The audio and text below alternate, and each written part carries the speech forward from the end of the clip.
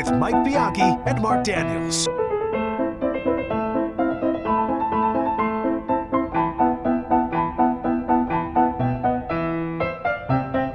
The Bridge is brought to you by Gold Key Roofing. For more than 40 years doing business in the same community that you live and work for all your home and business roofing needs, go to Gold Key Roofing. Is there any singing in this? This is 60s music. It's 60s, all right. Yeah, 1860s. 1760s. This is what happens when you let the new guy try and pick a song. Do you know this, Mark? Is it Mozart? Yeah. Yeah. Dang. Daniels knows his Mozart. So this got is the name of it. This is the 1760s? 1760. Mike, this is Mozart after he went commercial. Yeah. It's one thing when he did the private stuff in the castle, and once he cut the record deal and he had to start doing videos and tours and going on the Today Show and Entertainment Tonight, this is when Mozart went commercial. Yeah, I prefer the early Mozart. When he was in the same band with Bach. Right. And Beethoven. When B-flat meant something back then. Yeah. Bach was the Bachman-Turner Overdrive. And then Bach became Bachman-Turner Overdrive. Exactly. And then Mozart's friends just started calling him Mo. And it was just He broke not out. the same. He was like Justin Timberlake broke out and did "Rock Me Amadeus." Yeah, and they did that. Here's the thing you don't understand, okay? If you think about music today, when they played this back then, did groupies back then go, "Oh my God, it's unbelievable"? Right? Yeah. Yeah, have you ever seen the Mozart. movie? What's the movie Time After Time, right? About Mozart? Mozart. Let me just say something into about it. Mozart's piano playing. All right, he was no Jerry Lee Lewis. Amen, brother. Good Lord. Ain't no chance Mozart had about 2 bottles of vodka in him when he went out to play. Big game tomorrow. Big game tomorrow, Mike. We're a day away. Florida, Miami. Hopefully the weather holds out because we don't need another sporting event in this city that gets rained on. All right? You just hope that doesn't come up in a broadcast tomorrow. It's running. Well, they have the Pro Bowl here for all these years, and it's been raining. You hope that doesn't. MLS All-Star Game, it rained. Yeah. Everything rains. Aren't we the city? When did we become the city precipitation? The problem is if it happens, that means Bianchi's going to write the Disney Dome column again. Yes. Oh, my God. Exactly. The Disney Dome. And God forbid. During that lightning delay, I've given Mike his column. If there's Please a don't lightning say that. delay tomorrow night, there will be a Disney Dome column. There you go. You better believe it. There's a lightning Because delay. Mike's I will hoping be to finish forced that to column leave. by 9 so he can click send by 9:15. Yeah. All right. We just asked the head ball coach, Steve Spurrier, this question, and he was hemming and hawing around. He didn't really answer it. The big three, Florida, Florida State, and Miami. Everybody knows the 90s was the heyday, and I asked Spurrier, can it ever get back to the golden years of college football in this state where Florida, Florida State, and Miami are all national title contenders regularly? Do you think it can? Why did he hem and haw at that? Well, I mean, he said I can't speak for Miami and Florida State, and and I think we can get back there. And it has Did you to speak as one of the great college football coaches ever? Yeah, but again, Spurrier. I Yeah. mean, sometimes he just doesn't answer questions the way He doesn't want to have to deal with his own fans saying, "You said that Miami and Florida State are going to be great." I don't. Well, first of all, just like I don't think Miami can ever get. I think Miami can get back to periodically winning national championships. It's never going to be like it was in the 80s and 90s. I don't know that the state of Florida teams can all have powerhouses again like they did back then, because I think the landscape has changed. Well, I think the answer to your question is yes and no, and I'm not sitting on the fence here, meaning there may be seasons where all three have magical runs. Yes. But not year after year after year after meaning year. we could get to November and all three remain in the hunt. Now, the scheduling of Florida State and Miami means somebody may have a loss, but I do think you may have, I'll say, one every 8 years that maybe they all three are in contention at some point.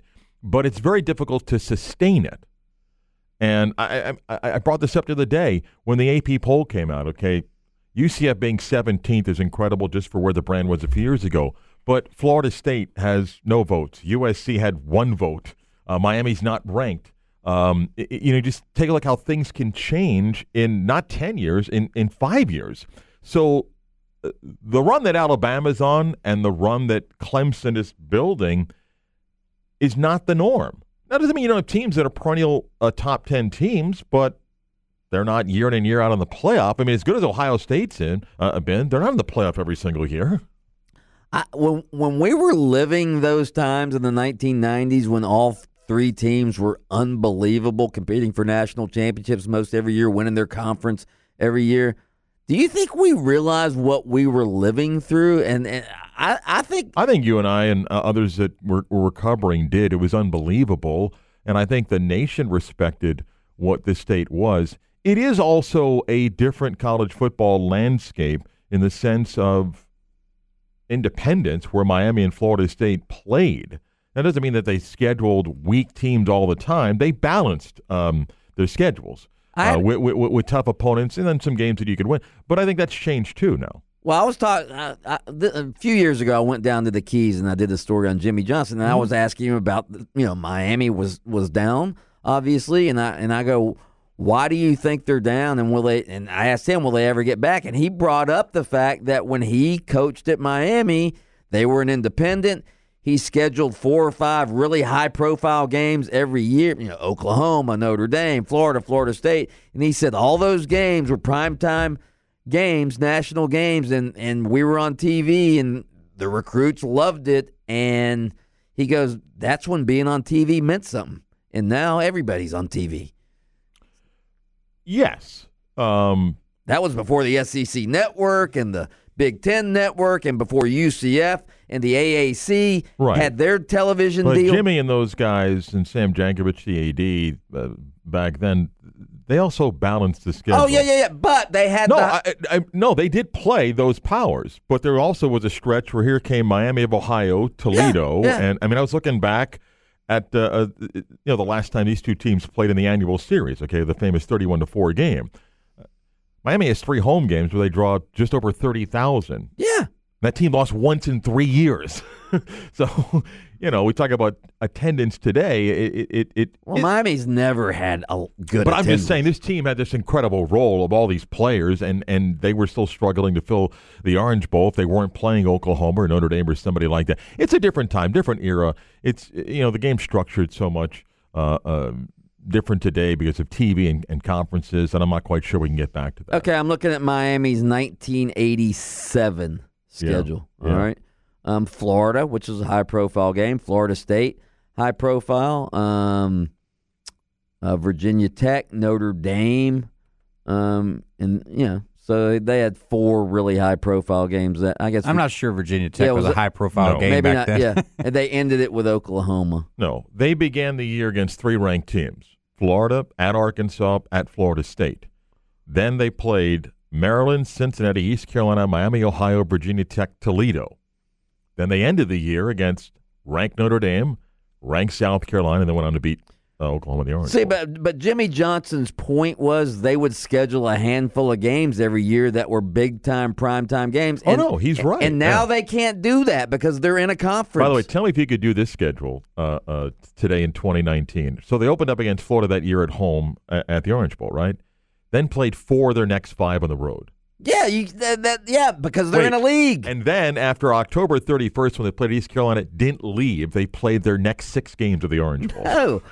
No, you can't do that today. Right. So those are factors that come into play. I'll tell you another factor is this. I think Miami, Florida State, their roster was filled out by, some recruits that are now going to UCF, that are now going to USF, that are now going to FAU and FIU, right? Yes. And even more than that, schools like Rutgers that at one point under Greg Schiano made a point coming here. Louisville had gone and gotten a lot of great, talented kids from South Florida that would have been, sort of last chance guys, to play at some of these bigger schools. Mike, remember when UCF went to Louisville and beat that Charlie Strong team? I think the number was 34 Miami players. Yeah. Who do you got in the Florida Miami game? Weather not a factor. I just think Florida right now is a better team than Miami. I think the Canes are more likely to make some mistakes, and because of the quarterback. And in first game of the year, I think those things come into play. Now, Miami's defense is good enough that they may make it a tough day for Felipe Franks, but I think Florida right now is a better team than Miami. I do think if Miami solidifies its quarterback position, I do think by the middle to end of the season, instead of and Adam knows this, the Kane dive, I think Miami will still be peaking. Now, that doesn't mean they're going to win 11 games, but I think by the end of the year, you'll see that Miami's got some decent players for a good team. I think, again, weather or not permitting, I think Florida is going to kill them. Okay. My opinion. By what margin? 34-10. Oh, okay.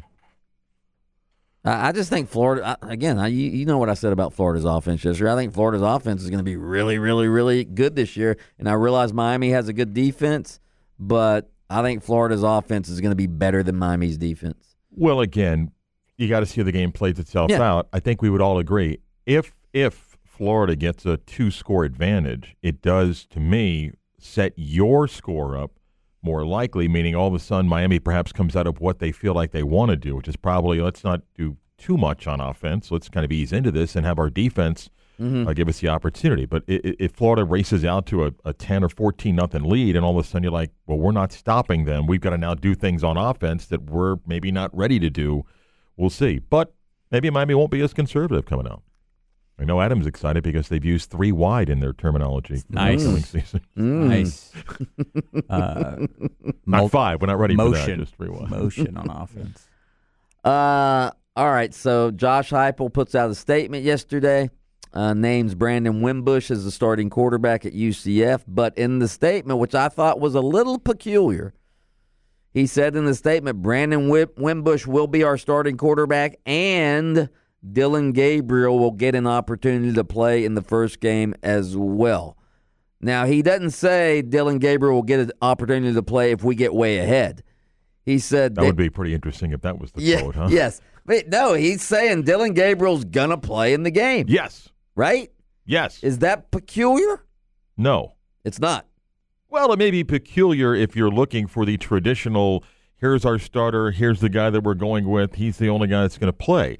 I think, and other people have been able to read this, I think what Josh Heupel said is, you want to know who's going to go out and take the first snap of the game on Thursday. This is the guy that's going to do it. I think you can read into that my guess is that Dylan Gabriel's not going to only come in if the game is well in hand by X number of points. Do you think Dylan Gabriel plays early in the game? Define early.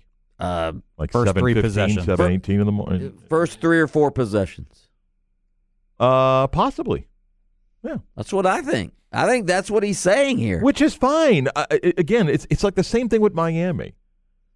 You name a quarterback because someone's got to start the game. It doesn't mean that you're married to that name. Forget the rest of the season for the game. Now, maybe UCF's opener, well, it is different than Miami's opener, but I think what Josh Heupel's telling you is that both guys competed, and we're going to have to choose somebody to start, and this is the guy that's going to start, but the other guys earned the right to play. And while that may be not ideal for 12 games of a season, it may be where you are right now. I think, again, you know a lot more about it than I do. I think Josh Heupel right now doesn't really know who his best quarterback is yet.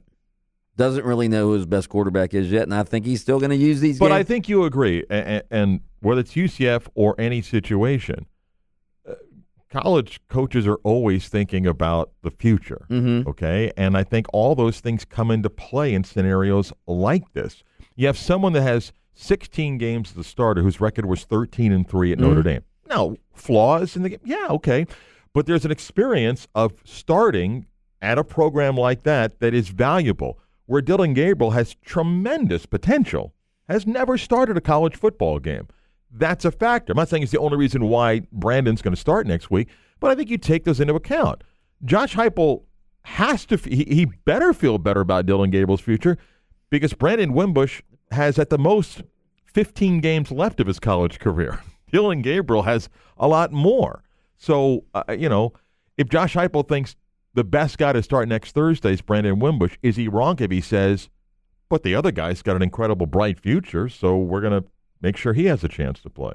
Do you think there's a chance that we go into week 2 against FAU and he still is going to be playing? Or do you think this 2 quarterback thing could go on?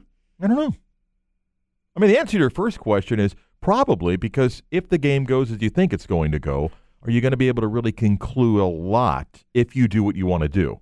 Now, the second game, I'm not telling you that it's Alabama, but you're going on the road. Okay, it's FAU, and you want to get some answers, and it's a road game, so play itself out. Look, if I ask Adam right now, who's Miami's starting quarterback for the third game? Are you confidently answering the same person who's starting tomorrow night? No, but I will say that I don't believe there's any plan at all in giving N'Kosi Perry or Tate Martell any run. No, I understand yeah. that. But what I'm saying is you'll acknowledge if at halftime he's 3 for 9 for 7 yards. Then they go somewhere else. Now, the one difference is Dylan Gabriel hasn't lined up at slot receiver like Tate Martell apparently did for one practice. Listen, I'm not even counting Tate Martell. I'm talking more to N'Kosi Perry. Yeah. About your boy Daniel Jones. Y'all can be quiet now. Huh? Listen, Baker Mayfield may have an article in GQ, but Daniel Jones is going to be in Tiger Beat. He's going to be breaking down what life is like as a quarterback in New York. I would love. Wait, it's starting to turn, okay? Now, believe me, you know my love for the Giants. It's just the preseason, okay? But I'm watching Football Talking Heads last night. Oh, no. They're turning? The same ones that just destroyed everything about it, like, yeah, like what you saw last night, and if you're the Giants about it, like all of a sudden it's like, so in a dozen series, you've now concluded. It's unbelievable. It's unbelievable. I would love if Daniel Jones became a star just to go back and get like Stephen A. Smith's clips and all of those, just ripping them for draft. He wouldn't have enough and time. all I'll say is I have no idea if he's going to be good, but I've watched these 3 games. I saw highlights, but I got him to watch some of it live last night. I was working. He doesn't look out of place. He looks the part. He's 6'4". He stands in a pocket. He throws the ball well. Knows where he's throwing the ball too. But all of a sudden it's like, well, and now I got guys, Mike, using the clickers. Like, take a look how he steps up here to keep the ball. Like, oh, okay.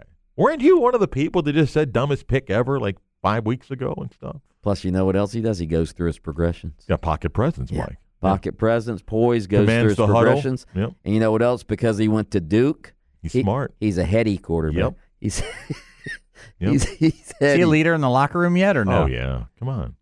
If you go to Duke, you're heady. If you go to Alabama, you're athletic. Right. Is he the first guy who gets to film study and the last guy to leave? You know it. Film room junkie. What it's all about. All right. I want to get your take on this. So obviously we've been talking for 2 days. Why did Brian Flores, Miami Dolphins head coach, why did he play the Jay-Z songs at practice the other day, only a day after Kenny Stills expressed disdain for Jay-Z partnering with the NFL in the name of social justice? Here's what Brian Flores, here's how he explained why he played the Jay-Z songs. After the playlist was done, I walked up to Kenny in front of the entire group and said, this is a challenge to you to get open, catch the football, and make plays for this team, regardless of what's going on outside of this building. The next day, because there was a lot more attention paid to this than I ever would have imagined, I got up in front of the team and I told them, I support Kenny. I support, the player protests. Okay. He said that. Vasquez, play the other clip where he says, if you have a problem, then we're just going to have to agree to disagree. Do you have that clip in there? Play that one. Because it seems like he's getting really, really testy with the, here it is. Whatever scrutiny or media, whatever I get, then that's what I get. I believe, and that's it. The player protest, I lived it. I don't know how many people in here have, but I lived it. So that's where I'm at on that. It was a challenge to Kenny to perform regardless of whatever's going on outside. And, I've said this to him. He hasn't performed up to that level over the course of this training camp as I've seen him. So that was a challenge. What do you think? I don't know Brian Flores. I know his background, and he has a really interesting story to get to the position that he's at. I think Brian Flores did something that he thought was kind of funny, and then when the public reacted, came up with that excuse. So you think he was just sort of joking? I think he was trying to make light of it internally. I don't think Brian Flores thought anybody would report that they played Jay-Z music to the extent that they did, And then he came up with this story as to why he did it. Well, I don't believe his intention was, I'm going to teach Kenny Stills that in circumstances about rough crowds, you got to stay focused. And I don't believe that it was, hey, he's had a poor camp, so I'm going to do this. I just don't. I think that's an after-the-fact excuse for what he probably now says, well, maybe okay, I should have done that. but I would have, to me, it would have been more acceptable had he said, I was just joking. And So do I. And you guys made a big deal about it. However, I don't think Brian Flores wants you to think that's his image. Well, and my biggest question is, you really think that he had no idea that with all the attention that's been paid to that he was like that disconnected from reality? No. I don't think he thought anybody would report it. Well, Like they would notice that those were 8 straight Jay-Z songs? Okay, but wait. You have to understand. At that point, the Dolphins now closed their practice. Oh, so a player must have mentioned it or No, something? there are a couple of media guys that are outside listening, and that's how it got reported. Barry Jackson of the Miami Herald was the one that ran it. Practice is open through camp until you get to that preparation of the third week, and not everybody does, but the Dolphins had closed it. But you can still hear it outside the gates. I don't think he thought it would have gotten reported. Then when it got reported, he was like, wow. And then came up with that's why I did it. And that's just my guess. I may be 100% Sound like a guy trying to be wrong. a coach. I think it's. I think his explanation of I'm trying to motivate he's having a bad camp and I'm trying to motivate. I just think that's high school. That's high school like. I think that's dumb. I mean, to say you're trying to motivate. Again, I don't think he thought it was going to get covered, and maybe he didn't care, but then it got the coverage, and then in our world that we got to analyze everything, it was like, oh wow, that's the reaction. Okay, well, this is why I did it. But again, it just sounds like something a high school coach would do. Hey, I'm gonna embarrass him in front of his teammates to motivate him. I'm with you. I don't believe that's the real reason. And by the way, let me add to a point which I talked about a couple of days ago when it underreported was a story about Stephen Ross and that committee, and then the next day became a bigger story. And I want to give credit. Marcellus Wiley on the Speak for Yourself show on Fox brought up a point that for those that are criticizing Stephen Ross still, if you don't understand, and I've said this before, if you don't know what he's done, not just for NFL players and the Rise Foundation, but charitable organizations and his philanthropic causes and so forth, he still remains the only owner to have a black head coach and black GM.